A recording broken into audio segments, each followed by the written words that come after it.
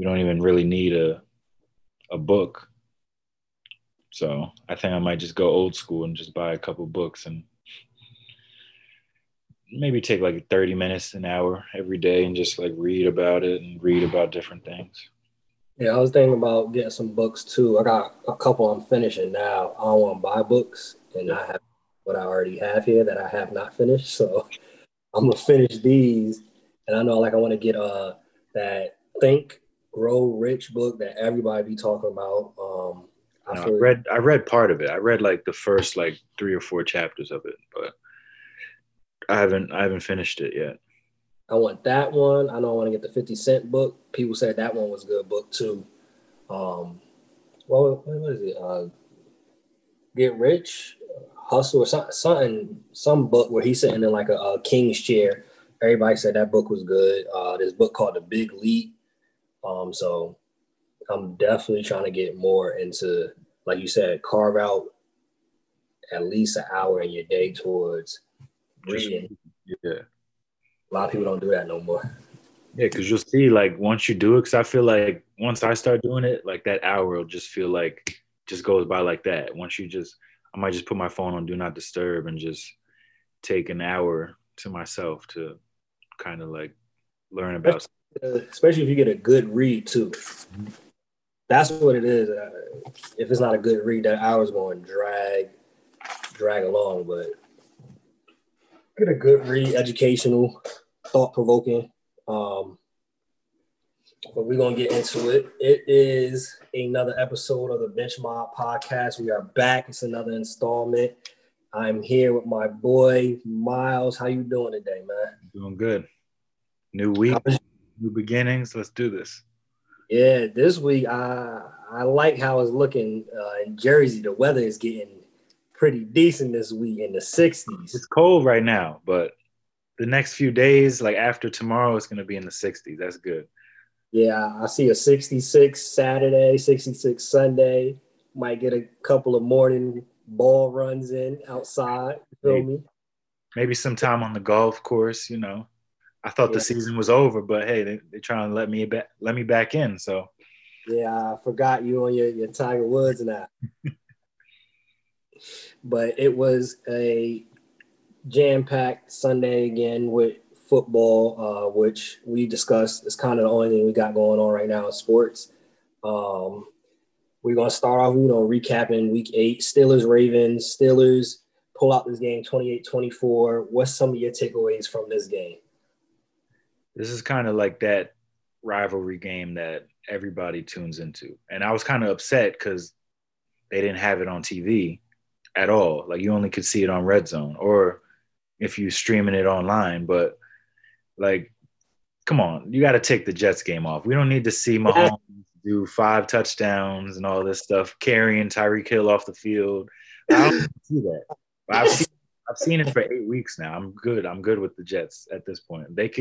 You could put them on PBS. Maybe the kids could learn something about how losing can affect you. But the Steelers Ravens game was good. That was a good one because it got off to a rough start. Weather was affecting it. Like Ben Roethlisberger looked rough against that Ravens defense, which is elite. Like both defenses are probably like 1 and 2 in the league, so it was going to be tough. Like Lamar, I don't know. This year he just doesn't look as good as he did last year. Which, I mean, nobody's going to be able to look that good because last year he was on another world.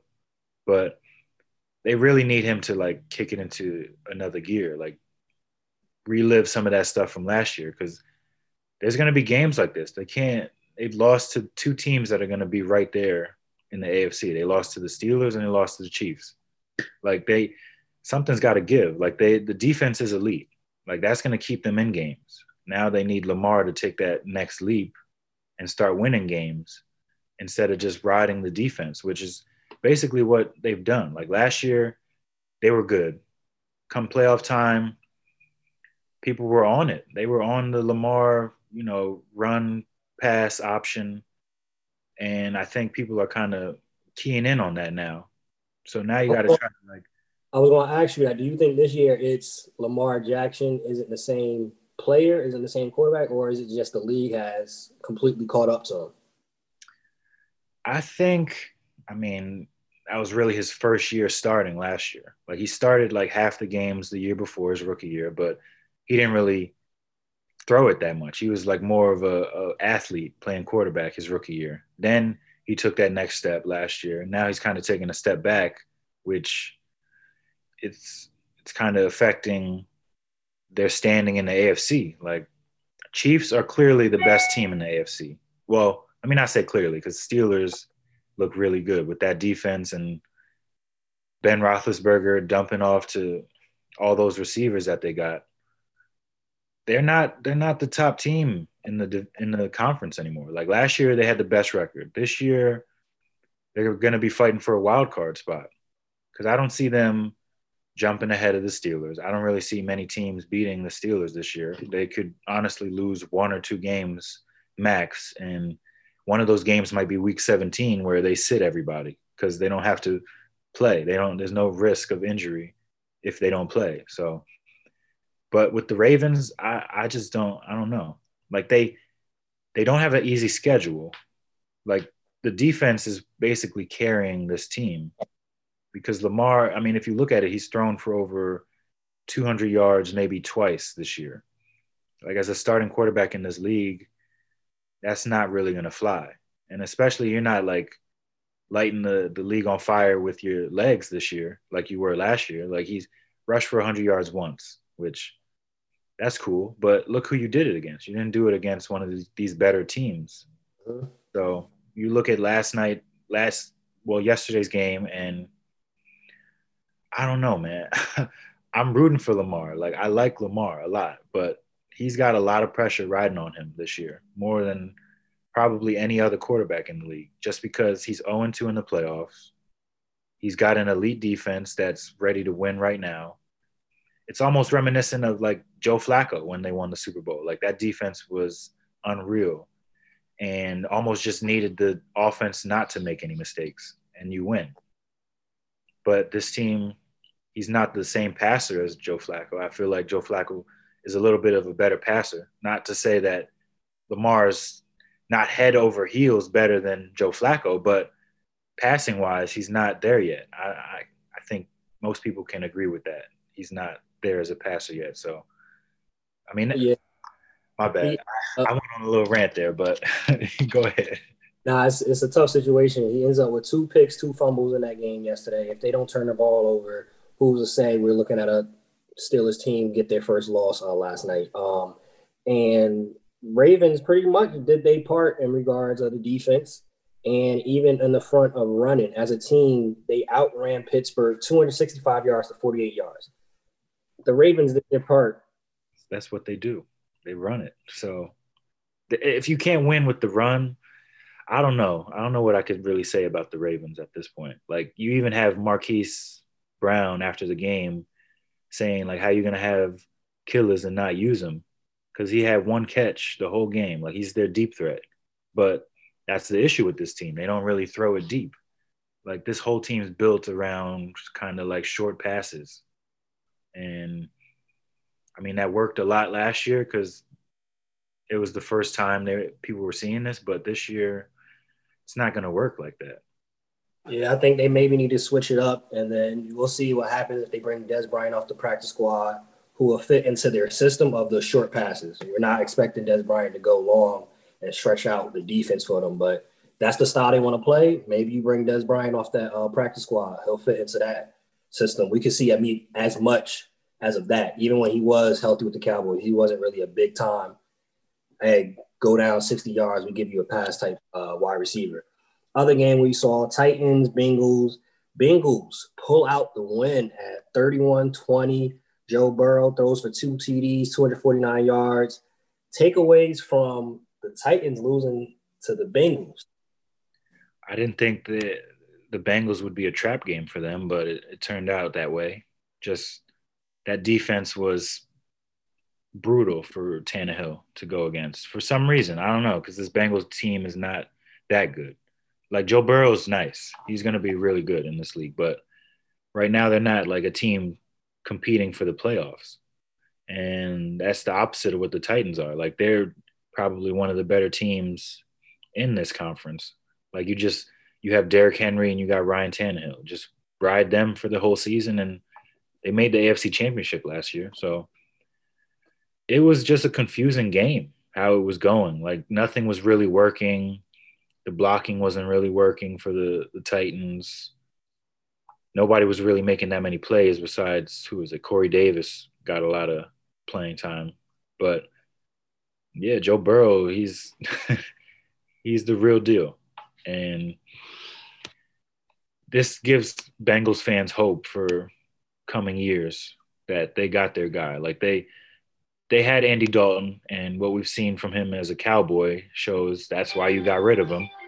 And yeah, Joe Burrow is already better than what Andy Dalton was for them for all those years. And just add some pieces around him and you'll be good. But the Titans, they need to regroup because that's two straight losses, one to the Steelers, and then they almost carried that loss over to the next week, and they lose to the Bengals, which is a head scratcher. Yeah, Steelers, you can understand that. That's, as we said, one of the arguably the better teams in the AFC, maybe a Super Bowl contender, which we'll talk later about on. But to lose to the Bengals, that wasn't how they should have came out, especially being that, they're supposed to be contenders and they're supposed to be this team that, possibly can make some noise. One thing to point out again, concerning the Bengals, as you say, maybe get some more weapons around him. AJ Green still has not really shown up this year. Only had 2 catches yesterday out of the 5 targets. 2 catches, 19 yards. This might be the end for AJ Green in a Bengals uniform.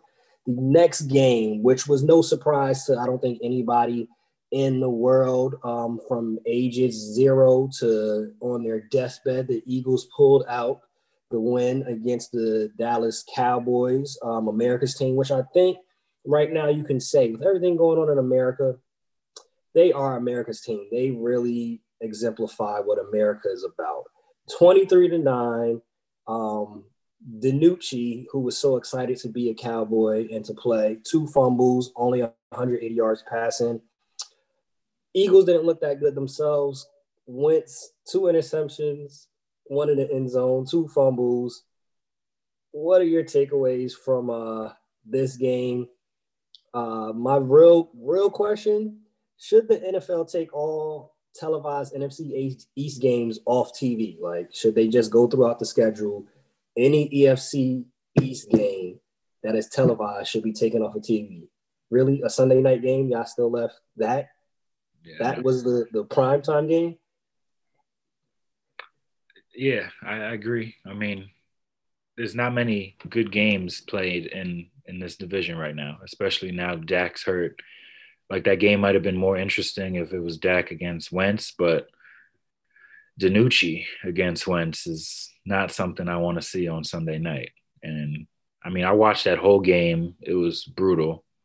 Somehow Cowboys had the lead at halftime, I think, and that was it. They should have tried to stop it after that and tried to get them to forfeit the second half because that's the only way they're going to win any games. And that was probably the best the defense has played all season, honestly. They wasted that performance, but that's what happens when you don't have a quarterback. Andy Dalton got hurt. You got to start DiNucci, who I probably wouldn't have even thought he'd start in the CFL, let alone start an NFL game. And he was just awful. He was awful because that game was still close for like 4 quarters. And then, the fumble happened, the take it to the house. It didn't end well. And that's probably the last we see of DiNucci in the NFL, honestly, because he didn't really show he has any use besides holding the clipboard. But do you think this is a situation? I highly doubt that Jerry Jones would do it, but this is a situation where you have to mention, like Josh Hart brought it up on Twitter yesterday. You're telling me that Kaepernick isn't better than DiNucci or can produce the same thing that he did, 21 out of 40 attempts, 180 yards? You're not wrong. I'd probably say Kaepernick's better, but everybody's just still caught up on that whole. It's not gonna. They don't want that circus around the team, and I don't want to call. I don't like calling it a circus, but there's gonna be way more attention on your backup quarterback than the team that's 2-6 and borderline last place in the worst division in the NFL. Like it would just, if you want a distraction, then yeah, sign Kaepernick, have him there to take some of the heat off of Jerry Jones paying all these guys and they can't win a game. So I mean, Kaepernick sounds all good and well, but it doesn't make sense for the Cowboys to, go that route at this point. I mean, at this point, they might as well just keep trying to lose and get a high draft pick, not pick a quarterback, but add some more talent to this team because you're going to have to cut some guys. Some guys are going to need to get paid. Dak is going to need to get paid, and they should have paid him already. Now it's going to be even worse because he's coming off an injury. I don't know. It's not looking really good for the future with the Cowboys, especially like Zeke's not looking that good. The line is banged up, awful. I don't know. There's a lot of factors going on with the Cowboys, and Yeah, I think with how they're playing, this is appearing obvious how valuable Dak is to their team, but also it's appearing obvious. I'm going to be intrigued to see how these negotiations go down. Yes, he's coming off an injury, but this is abysmal. You still might have to give him his money. If he wants 25, maybe you don't give him 25. Maybe you give him.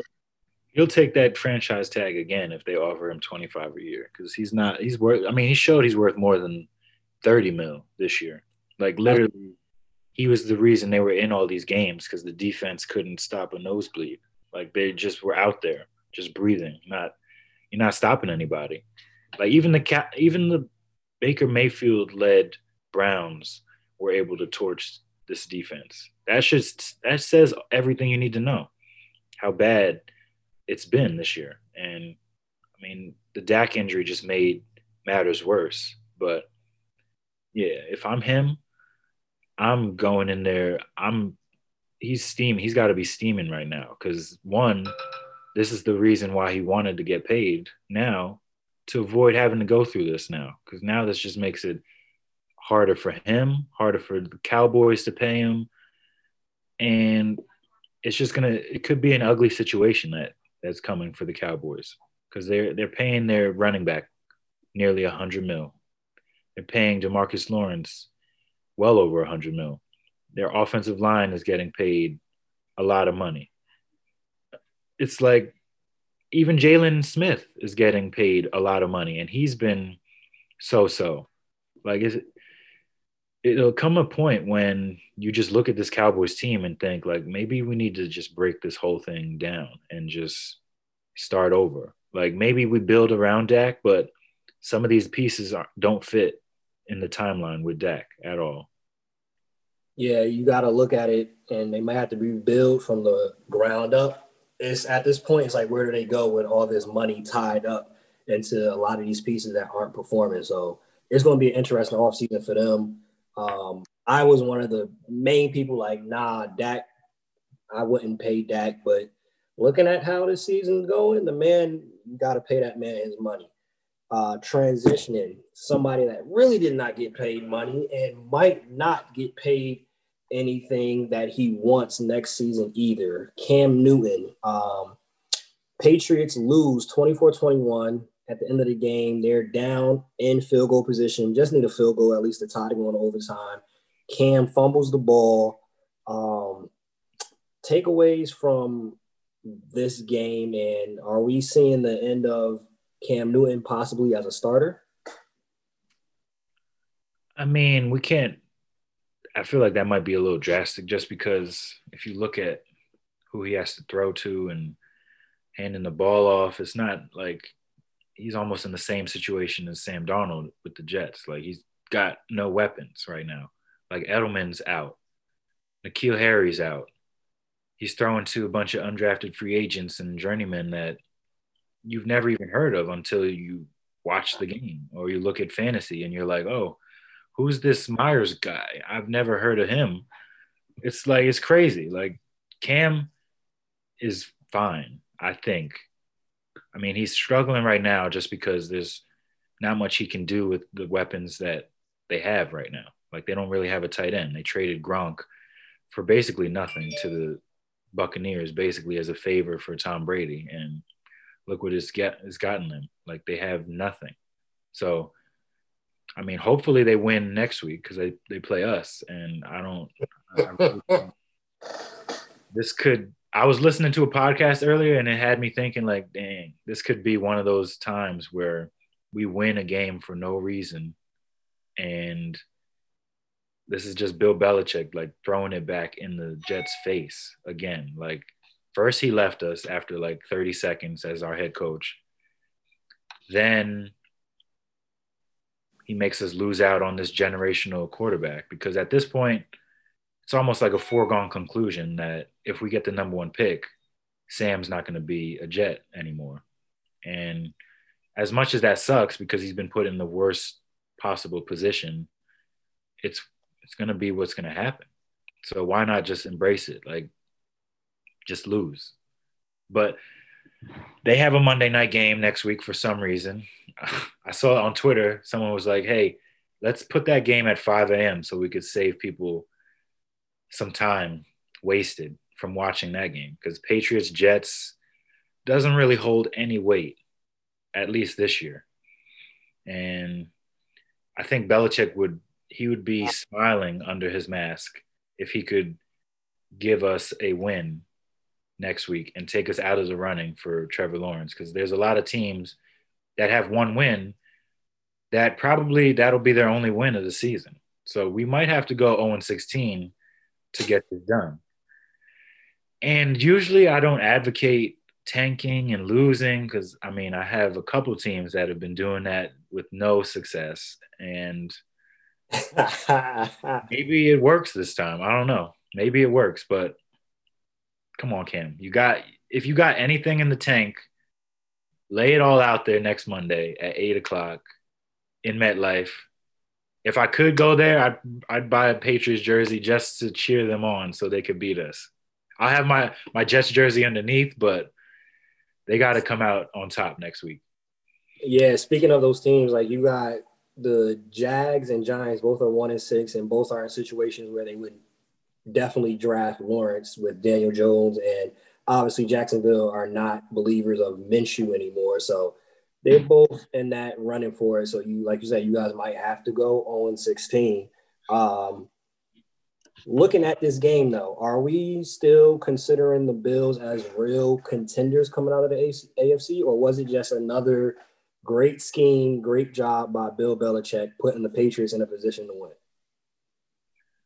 Honestly, I don't know because the Bills started off hot. Like Josh Allen was probably one of the hottest quarterbacks in the NFL, and then over the last like 3-4 games, he's kind of tailed off, and now we're starting to see the Josh Allen that we saw before. Kind of like he's making some throws, but he's missing an equal amount. So I don't know. That defense isn't that good because even we could have beat them last week, and I was sitting there hoping that the Bills could somehow pull that one out, and they did. So I don't know. They're the best team in the division right now, and that's only because two teams are, I don't want to say tanking, but they don't really have much to play for. And then the Dolphins, who they put Tua out there, and they're really not having him throw the ball downfield. Like I don't even think he had over 100 yards passing last night, and that's not going to be the case for the whole season. But I mean, this Dolphins team isn't challenging that Bills team at all. Now they are a game and a half out behind the Bills. Mentioning Tua, talk about it. Tua was 12-22, 90 yards, a touchdown, and a fumble in his opening as a career starter. This was his stat line.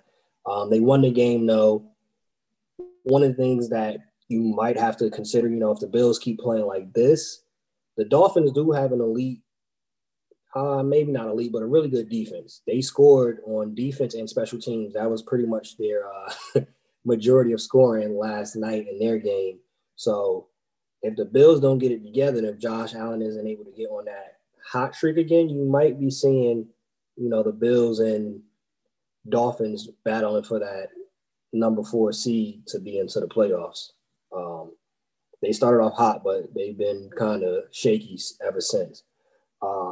Last game we'll talk about, which was a slew of games, but this one was another interesting one.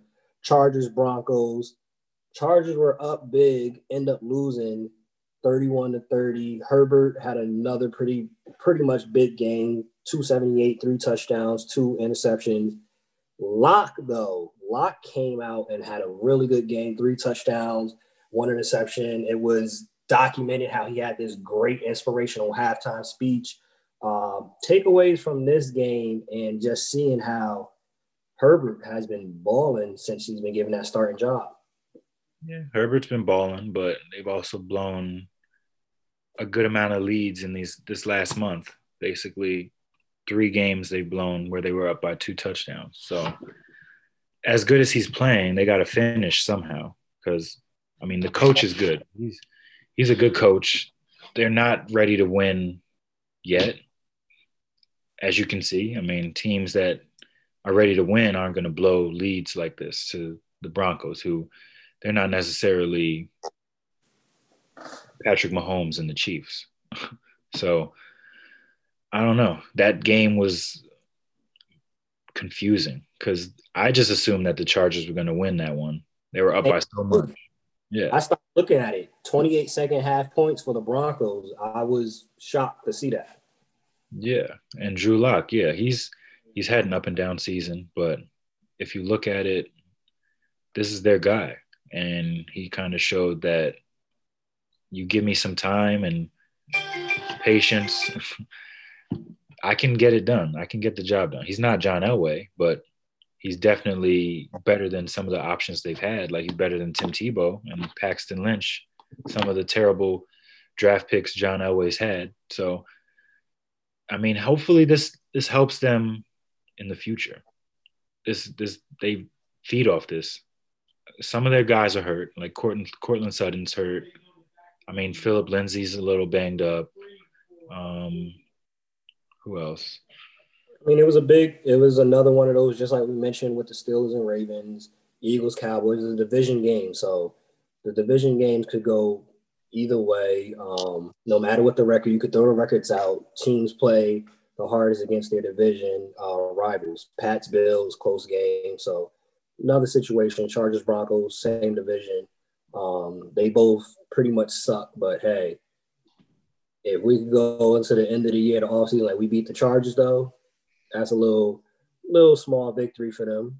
Mm-hmm. They know neither of the teams are going to beat Kansas City, so no chance. Not this year. Maybe like 10 years from now when Mahomes is a little older, but last year of his contract. Yeah, last year that mega deal that he signed.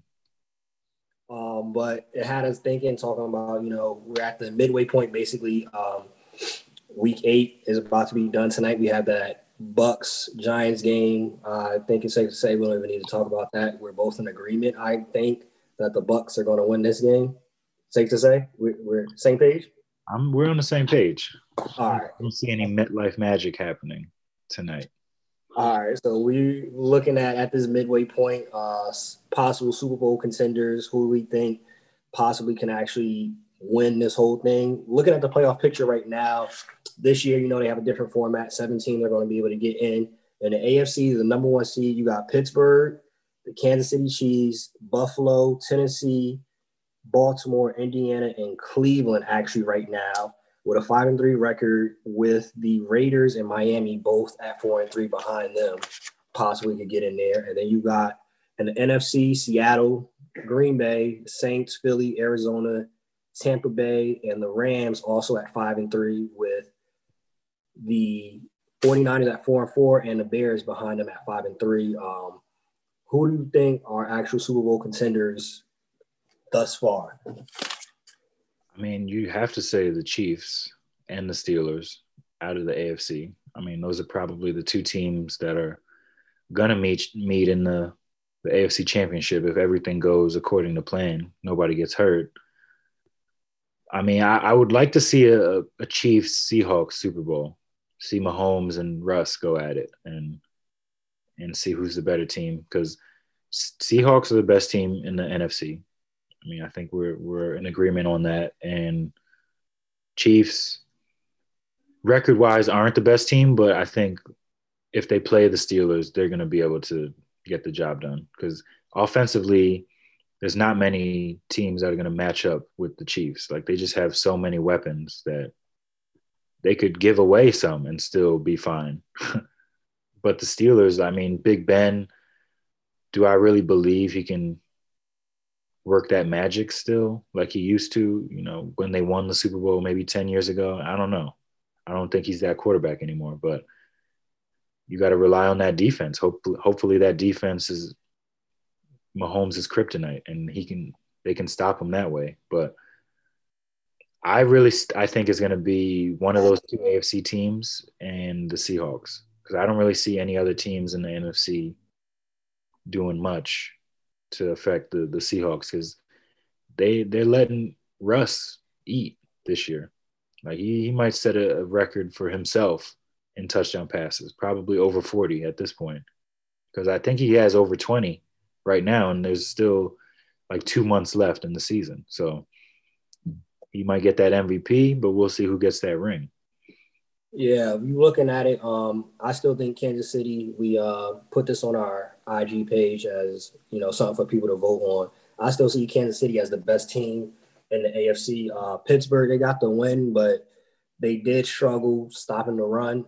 As we saw yesterday, Kansas City didn't even have to run because it seemed as if we heard in the post game the Jets' main focus was to stop the run yesterday.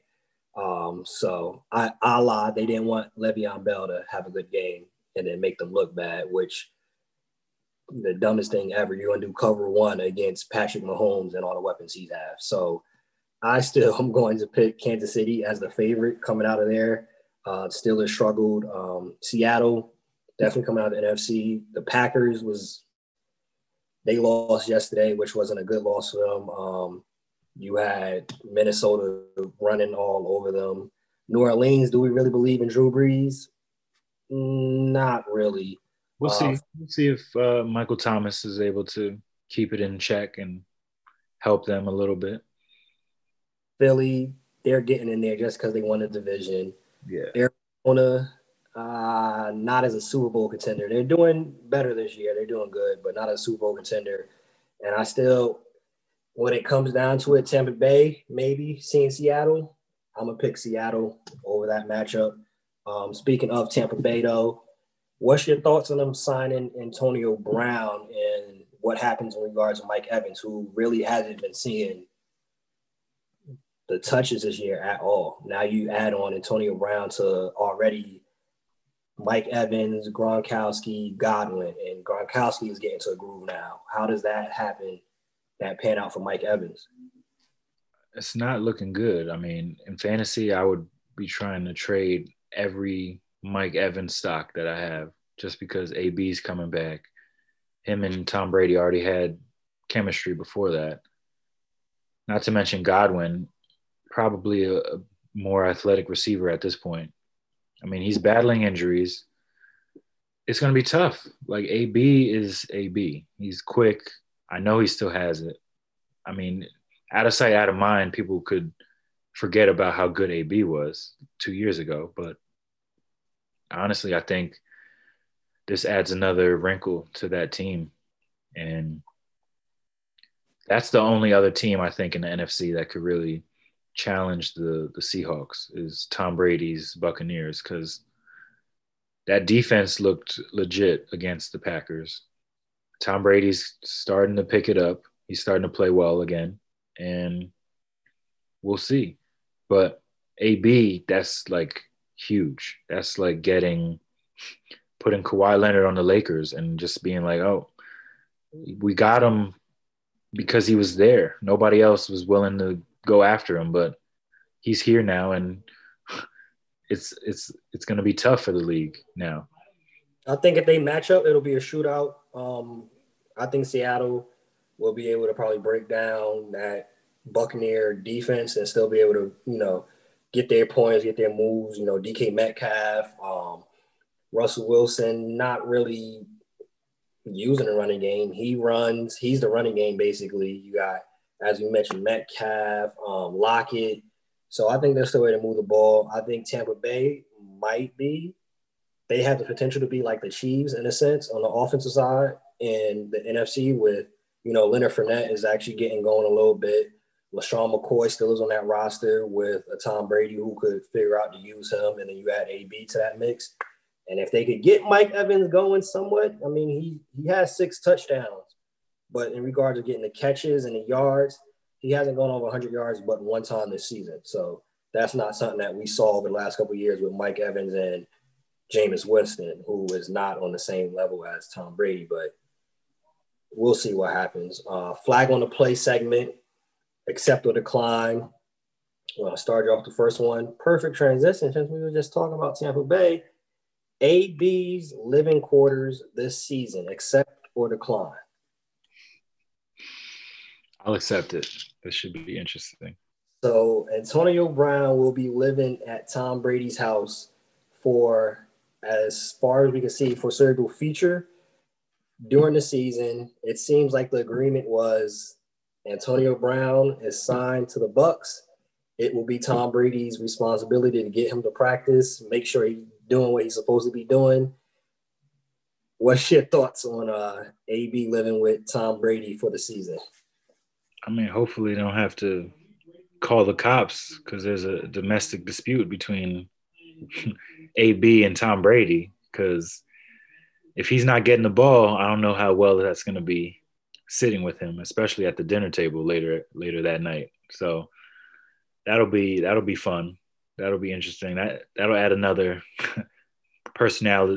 some personality into that house, because I feel like it could get dry sometimes. But AB, he'll bring his chains, he'll bring his flamboyancy into Tom Brady's house. He'll probably be playing video games with the kids, but we'll see. Maybe that's how you keep him calm. You give him something to play with at the house, and then he'll chill out a little bit. Yeah, that's an interesting, perspective right there. You add AB to the dinner table with Giselle and the kids. That'll be interesting. And hey, Tom Brady vouched for this guy, so I think even when he was in New England, it seems like he was on his best behavior, and he was living with Tom Brady then. So it might be some good things coming in the future for AB right there. Klay Thompson launching a CBD brand called Just Live. Accept or decline? Yeah. Klay Thompson now becomes the first active player to back a CBD campaign. He's also doing it with other athletes like Alex Morgan. Do you think the NBA will officially, like how they had it in a bubble, will they take that off of the banned list of things they get tested for, CBD? I mean, I don't even think CBD should be on the ban list to begin with, because it's something that people use it has healing properties to it.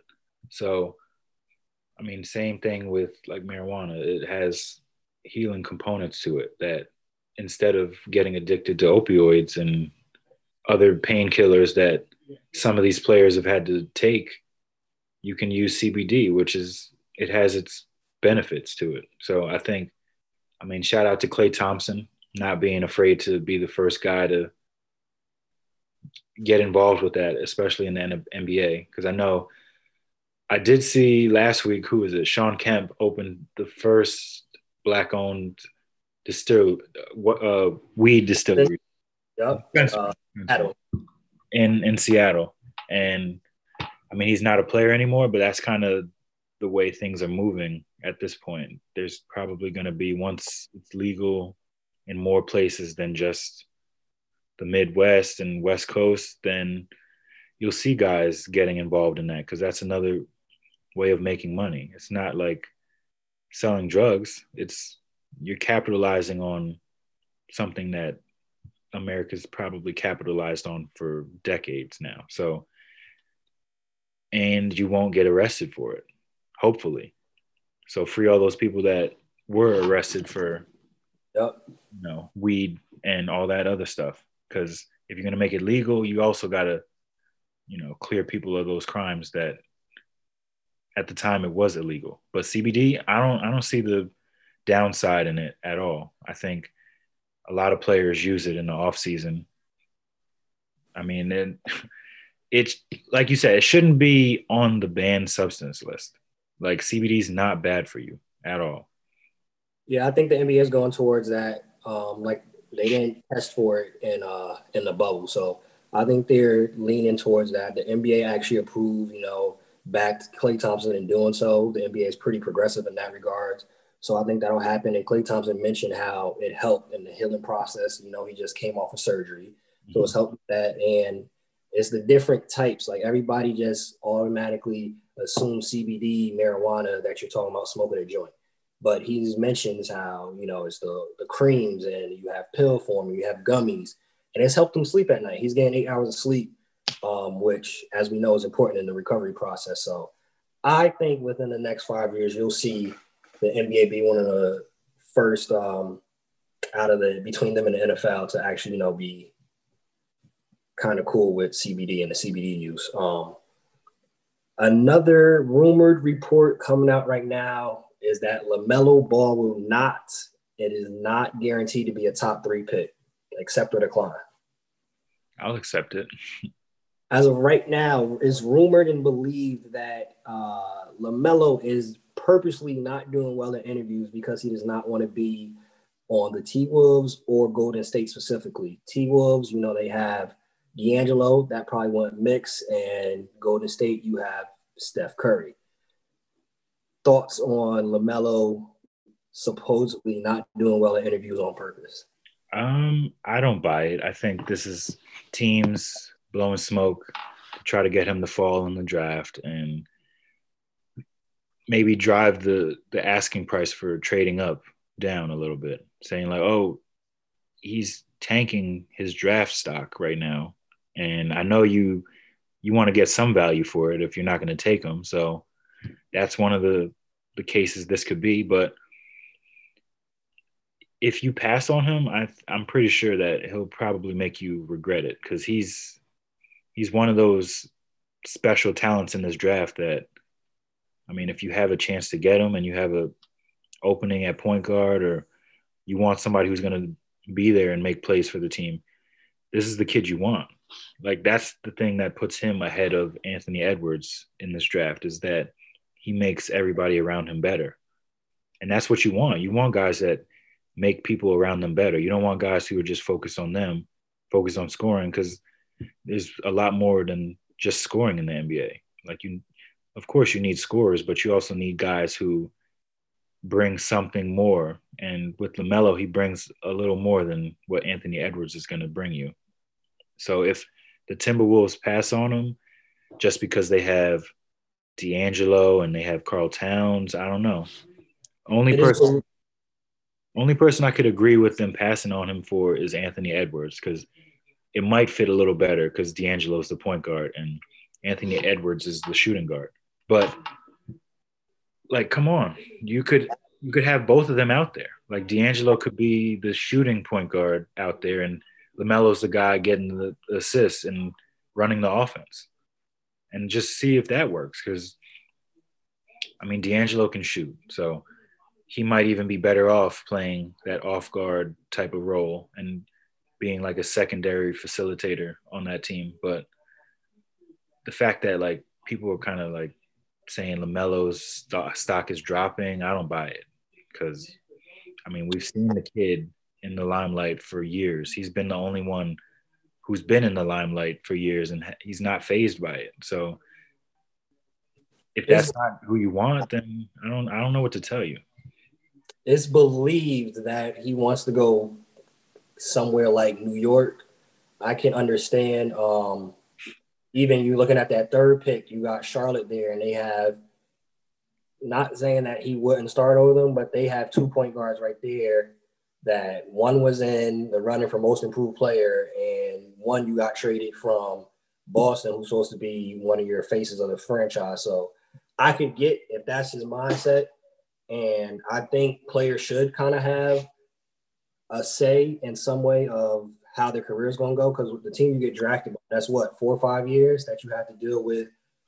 Typically, depending on what team it is, if it's like a Golden State, that's different. But a T Wolves organization who has been for years trash, do you really want to start your first 4 years kind of wasted in an organization like that? Kind of what Eli Manning did too, with him forcing his way to the Giants. So maybe you see that with Lawrence too. Jets get that number 1 pick, and he's like, hey, we ain't doing that one. So I think I wouldn't knock it if that's what really is happening. Last one, Ahmad Rashad played in the NFL, accept or decline. You didn't know that? I did not know that. I did not know. I'm with Donovan Mitchell. I did not know that Ahmad Rashad played in the NFL. Not only did he play in the NFL, He was good. Cowboys. 11 years. He was a 4-time Pro Bowler, and he was named one of the 50 greatest Vikings of all time. I did not know that. I know. Just because he covers like the NBA and all that stuff, and he was all buddy with Michael Jordan, it probably confused people unless you Googled him. Like, this is where people, where people are like, yo, Google me. This is one of those instances where you got to Google him to really know, because for the most part, people know Ahmad Rashad as that guy who covered basketball and best friends with Michael Jordan. They don't know the guy before that who played in the NFL. And like you said, he was good. He was a good receiver. So, I mean, he was also married to Mrs. Cosby too. We can't forget that. We knew about Felicia. We knew about Felicia Rashad. We knew about that one. Yeah, but he only came up today. Yesterday he came up because Dalvin Cook was the first running back since Ahmad Rashad to have, was it 4 touchdowns yesterday? He completely ran all over the Green Bay Packers and gave Vikings hope. They're still kind of in the playoff running with the 7th seed, so we'll see how that goes out. But transitioning to some basketball, we have to talk about it. Daryl Morey was hired for the Sixers. Now, it's a lot of big names in that organization now. You got Daryl Morey, Elton Brand, Doc Rivers as the coach. What do you think is or should be Daryl Morey's first move for that rock? His first move should be trying to figure out if this Ben Simmons and Embiid combo is going to work with Doc Rivers' coaching style, because they might be a little, a little, I don't know what the word is, but it's not been the best fit, because it's a little awkward because both guys are more post players than anything. So you have Ben Simmons, who you have running point, and up until the bubble, when they made the switch to him playing off the ball a little more, he can't shoot, and he doesn't shoot. And he's admitted that that's not a strength in his game. And when he feels comfortable with it, then he'll start shooting. But right now he doesn't feel comfortable with that. And how long are you going to wait? Because Embiid, honestly, that would be the guy I would move, because he's like injury prone. And while his stock is so high right now, I would look at maybe even trade him to the Warriors, even though I know that would be brutal for the NBA if Embiid went to the Warriors. But that would be something I would look at, seeing if they would give up that number 2 pick and somebody else, maybe even one of their young guys for Embiid, because you're going to need something back. You can't give up Embiid for nothing. Like, you're going to need to trade Embiid and get a starter or 2 to help this team. Maybe they pick up that number 2 pick and a young piece. Yeah, that's the thing. I mean, maybe they even try to work out a 3-team trade so there's more options to be traded to each team. But I don't know. I just feel like Embiid is just not long for Philly. Like, his just demeanor. Like, he tries to get into people's heads, get the crowd amped, but he also has this like lackadaisical feel and attitude. It feels like sometimes I feel like he turns it off. Like he turns it on and off when depending on how the game's going. Like in the playoffs, he did what he could, but there were times in the playoffs where it looked like he just shut down, and you can't have that if you're a superstar.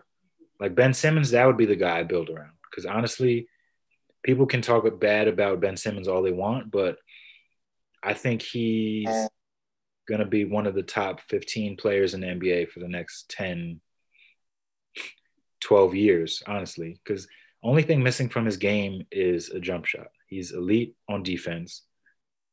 His passing is great. He's a good rebounder. He does what you want out of a guy. And your number one pick, I mean, you'd expect him to, try to score a little more. That's the only downside of Ben Simmons. Sometimes he gets a little too pass happy, but like Ben Simmons has more upside, I think, than Embiid does, just because he'll be out there full 60 games if we're going to play that next year, or 70 games next year. He'll be out there. Like he hasn't really gotten hurt except for towards the end of this year. But my belief is that like Ben Simmons is just scratching the surface.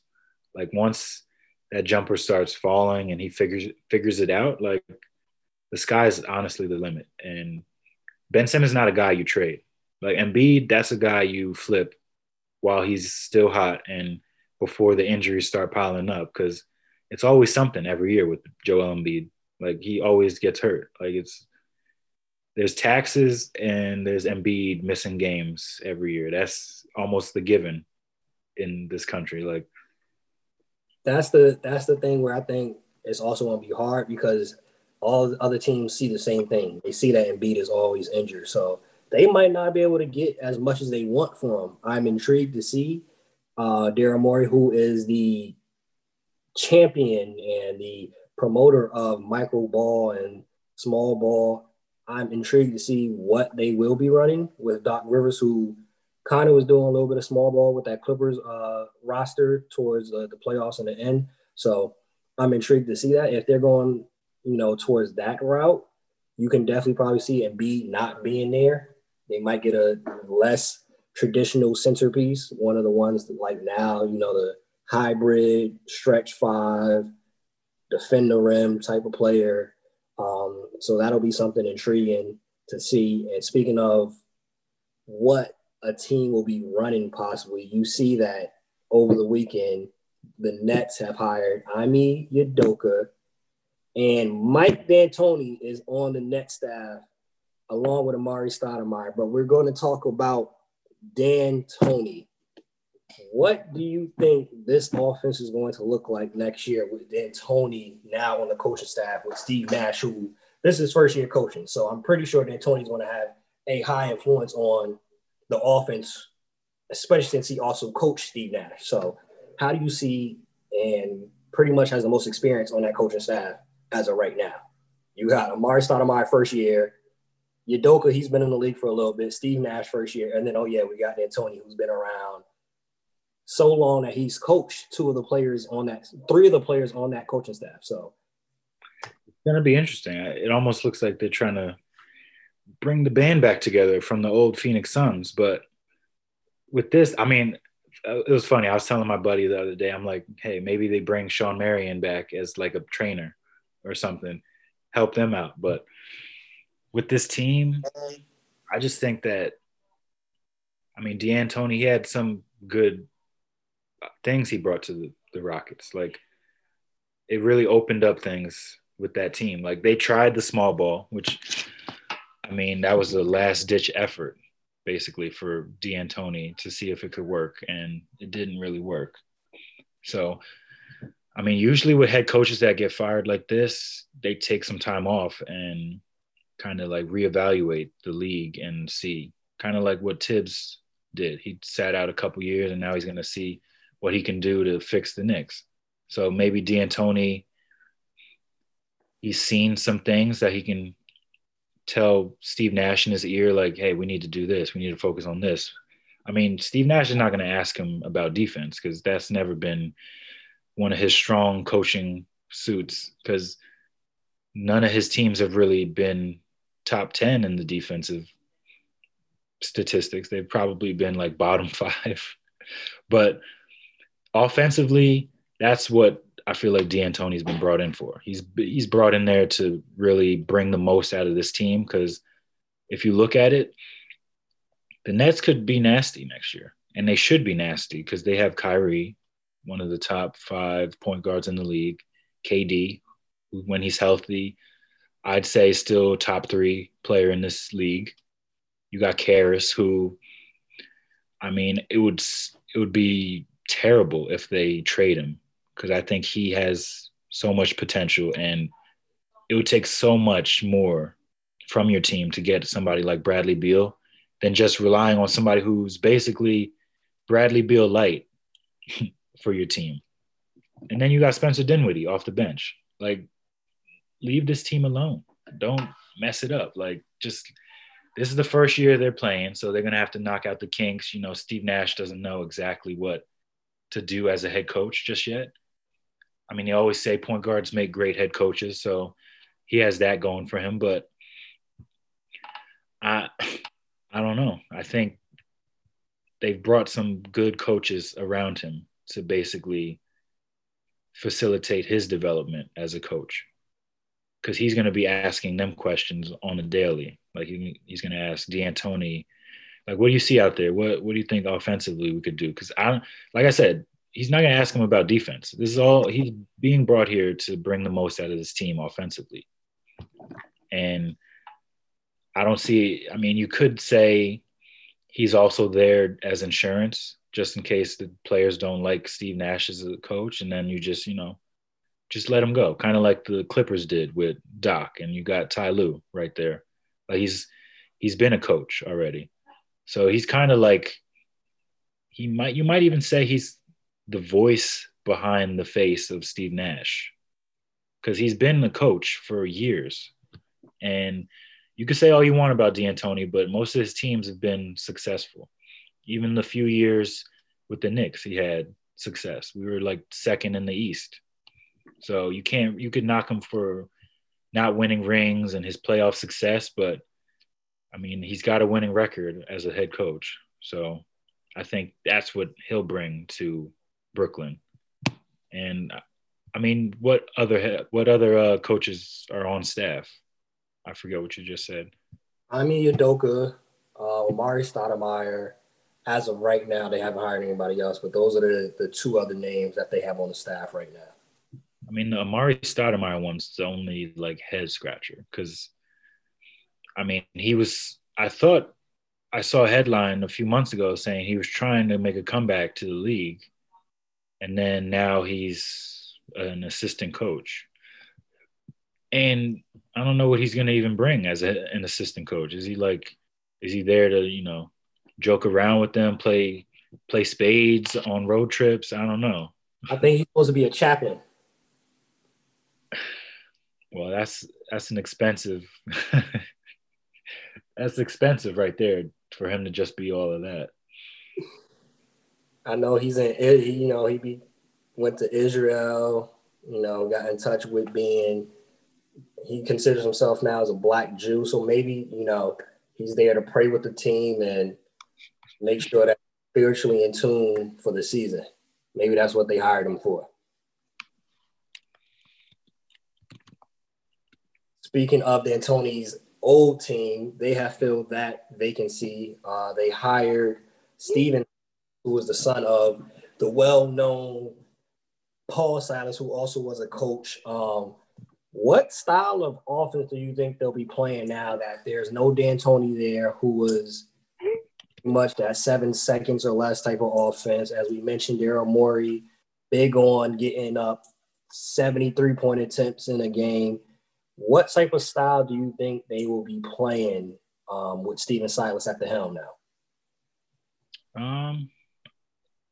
They're going to score some points, that's for sure. Because him coming from the Mavs, where they were basically the best offensive team in the NBA last year or this past season, he really brought the most out of that team. And he brought the most out of Luka, helped him develop.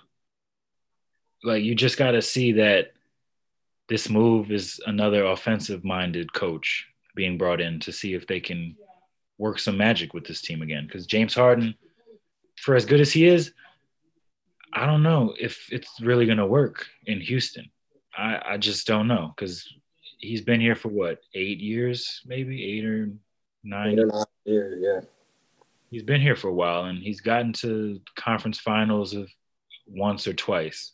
And it might come to a point where you're just like, maybe this isn't working. Like this is probably the last ditch effort with Harden. Definitely for Westbrook. Like they'll give this another year before they try to move on if things don't work out. But Harden, I mean, he's been the face of the team for the last decade. Like you don't normally trade guys like that. But if you don't see a future working out, like you don't see this team actually competing for championships, I don't know what you really do. Like Steven Silas is a good coach. So I think they did well with that hire, but he's not being brought to a team that puts fear in people's heart. I mean, they're not like a top 5 team in the Western Conference.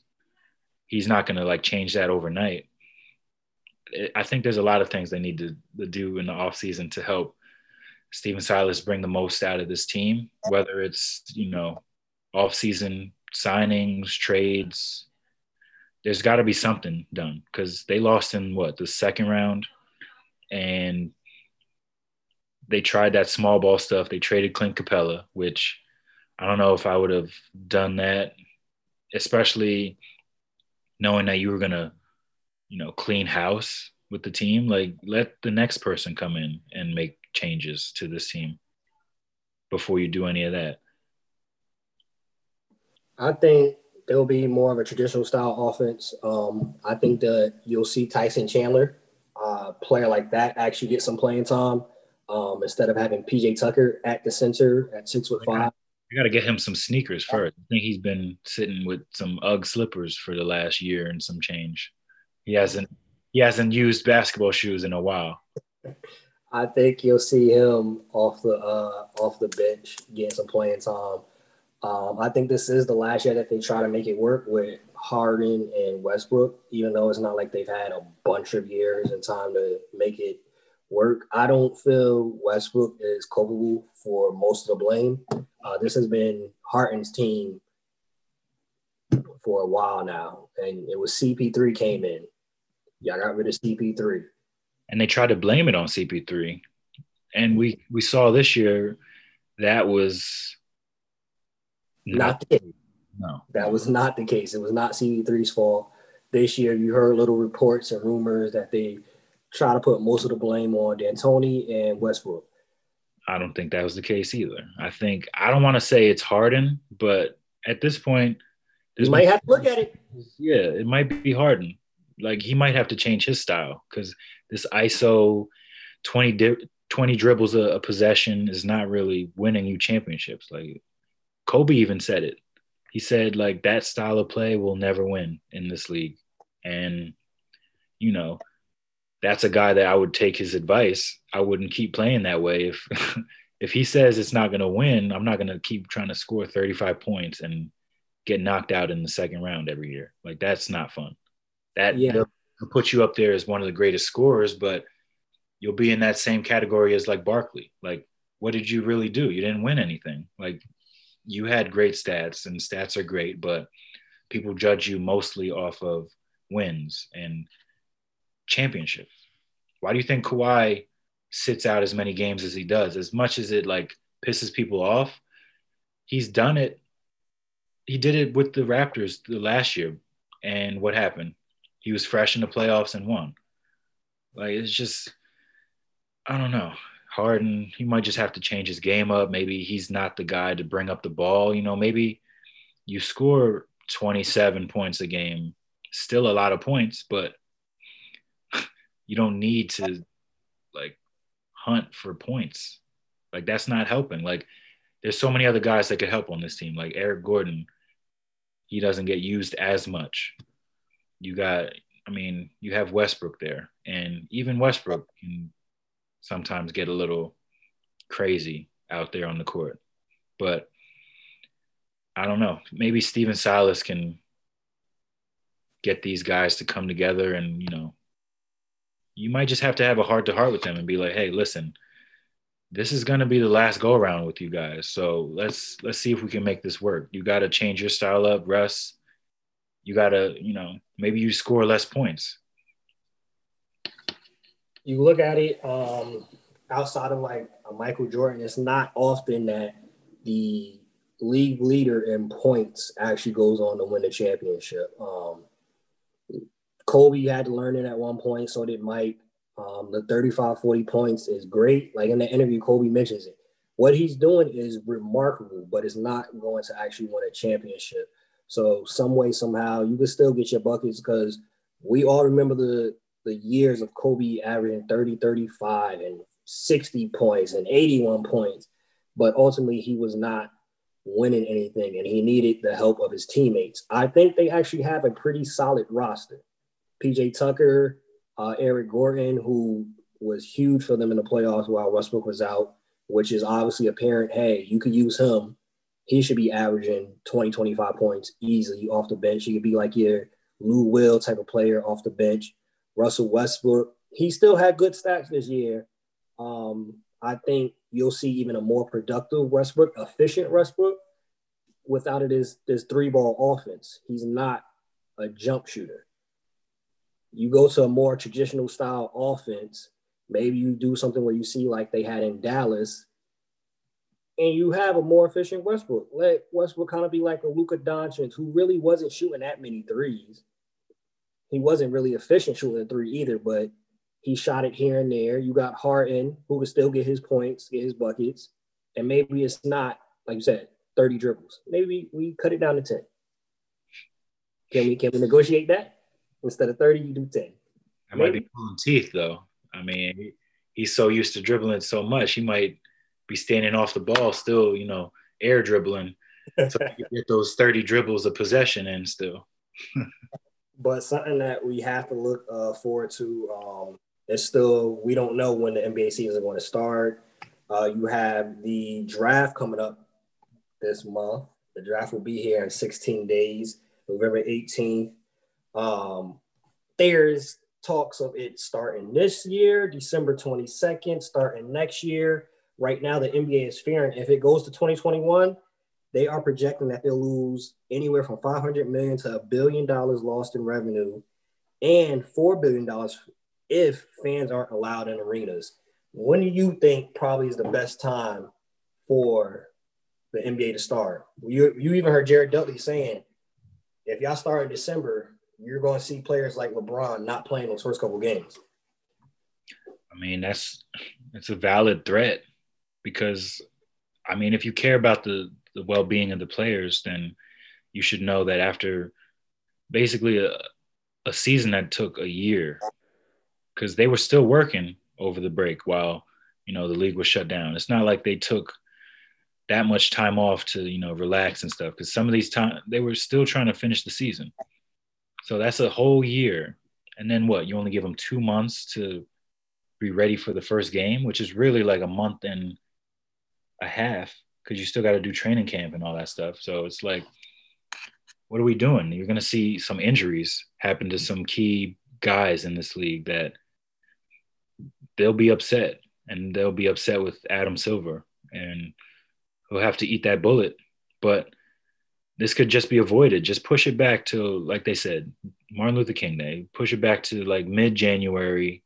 Give them that extra month, make it 3 months that they're off instead of like 2 months, because it's not safe. They need their bodies to recover, especially like guys like Anthony Davis, who, they get hurt more often than other people. So this could be detrimental to them. Some people who have free agency coming up, that they're not going to want to play that soon and risk like millions of dollars.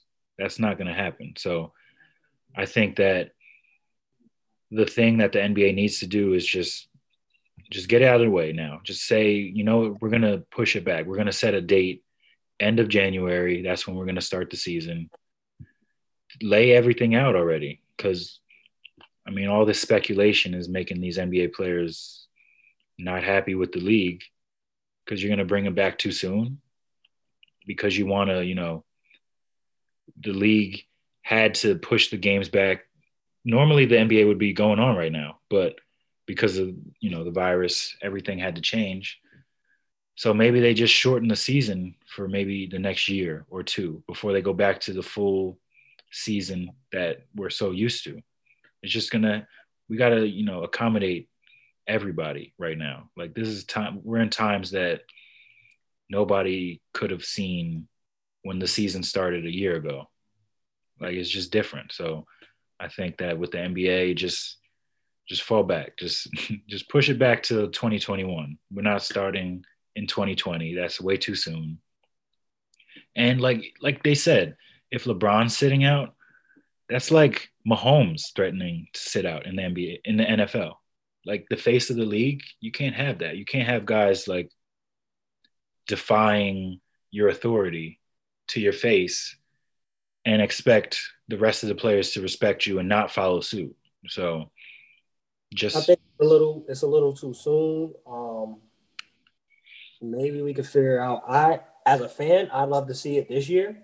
I'm gonna just be honest. I love to see maybe you do December, you do Christmas, or you do the end of December. The two teams that really suffer the most from this, everybody else, like the Warriors, the Knicks, y'all have had y'all break, like more than enough long break. It's really the Warriors, I mean the Lakers and the Heat. It's been 50, if they start when they're supposed to start, which is December 1st will be training camp, that's 51 days of a break actually for the Lakers and the Heat. Every other team, I think, will be able to get ready by then. This is just me talking as a fan. I'd like to see it this year. I think maybe it's something that they negotiate and discuss with the Lakers and the Heat. Maybe they give them the later games. I don't know. Outside of everybody else, the other, 30 teams, the other 28 teams, y'all need to be ready December 22nd, game time. The NBA is a business also. Losing close to $1 billion, that I can't see that sitting well with the NBA. So maybe they do something where, like the NFL, you have they did it for the bubble. Maybe you continue it where they have in the contract some type of insurance. If I get injured with us starting earlier and sooner, I'm covered. I think if you give that as an option, I think you probably see more players be more open to actually playing earlier. You have also things something that you want to consider. You have the draft November 18th, and it's 13 days before training camp. So your rookies are hopping right into it. There's no preseason. no summer league, no nothing. No all-star game is going to happen this year. So I think, like you mentioned, no summer league, nothing like that. I think those are things to consider with it. But me personally, as a fan, I want to see it this year. So maybe the NBA and Players Association could come to some type of agreement. So you're saying you don't want the Lakers to repeat, because you want them to go into the season with tired legs and exhausted because they didn't get a chance to really, rest. That's what it. I see this being a year that you'll see the Lakers specifically do load management. I think this is a year where you see LeBron take a page out of Kawhi's book. Anthony Davis, the same thing. I think with them, especially with still it not being the same thing, even if there are, they're going to be playing in their home arenas, you won't see home court still really being a factor. With that being the case, as long as Lakers get into the playoffs, top 3, top 4 seed, we'll see them repeat. We got to see. Then who knows if we even have fans? So that's another thing. They could lose even more money this year. So I think on that front, they'll still lose money regardless, even if they start 2021. At some point, you're still not going to be able to have fans. So it's still going to be a loss of money regarding the fans aspect. But I think in regards of the Lakers repeating or teams getting to the finals that were in the playoffs on these long runs,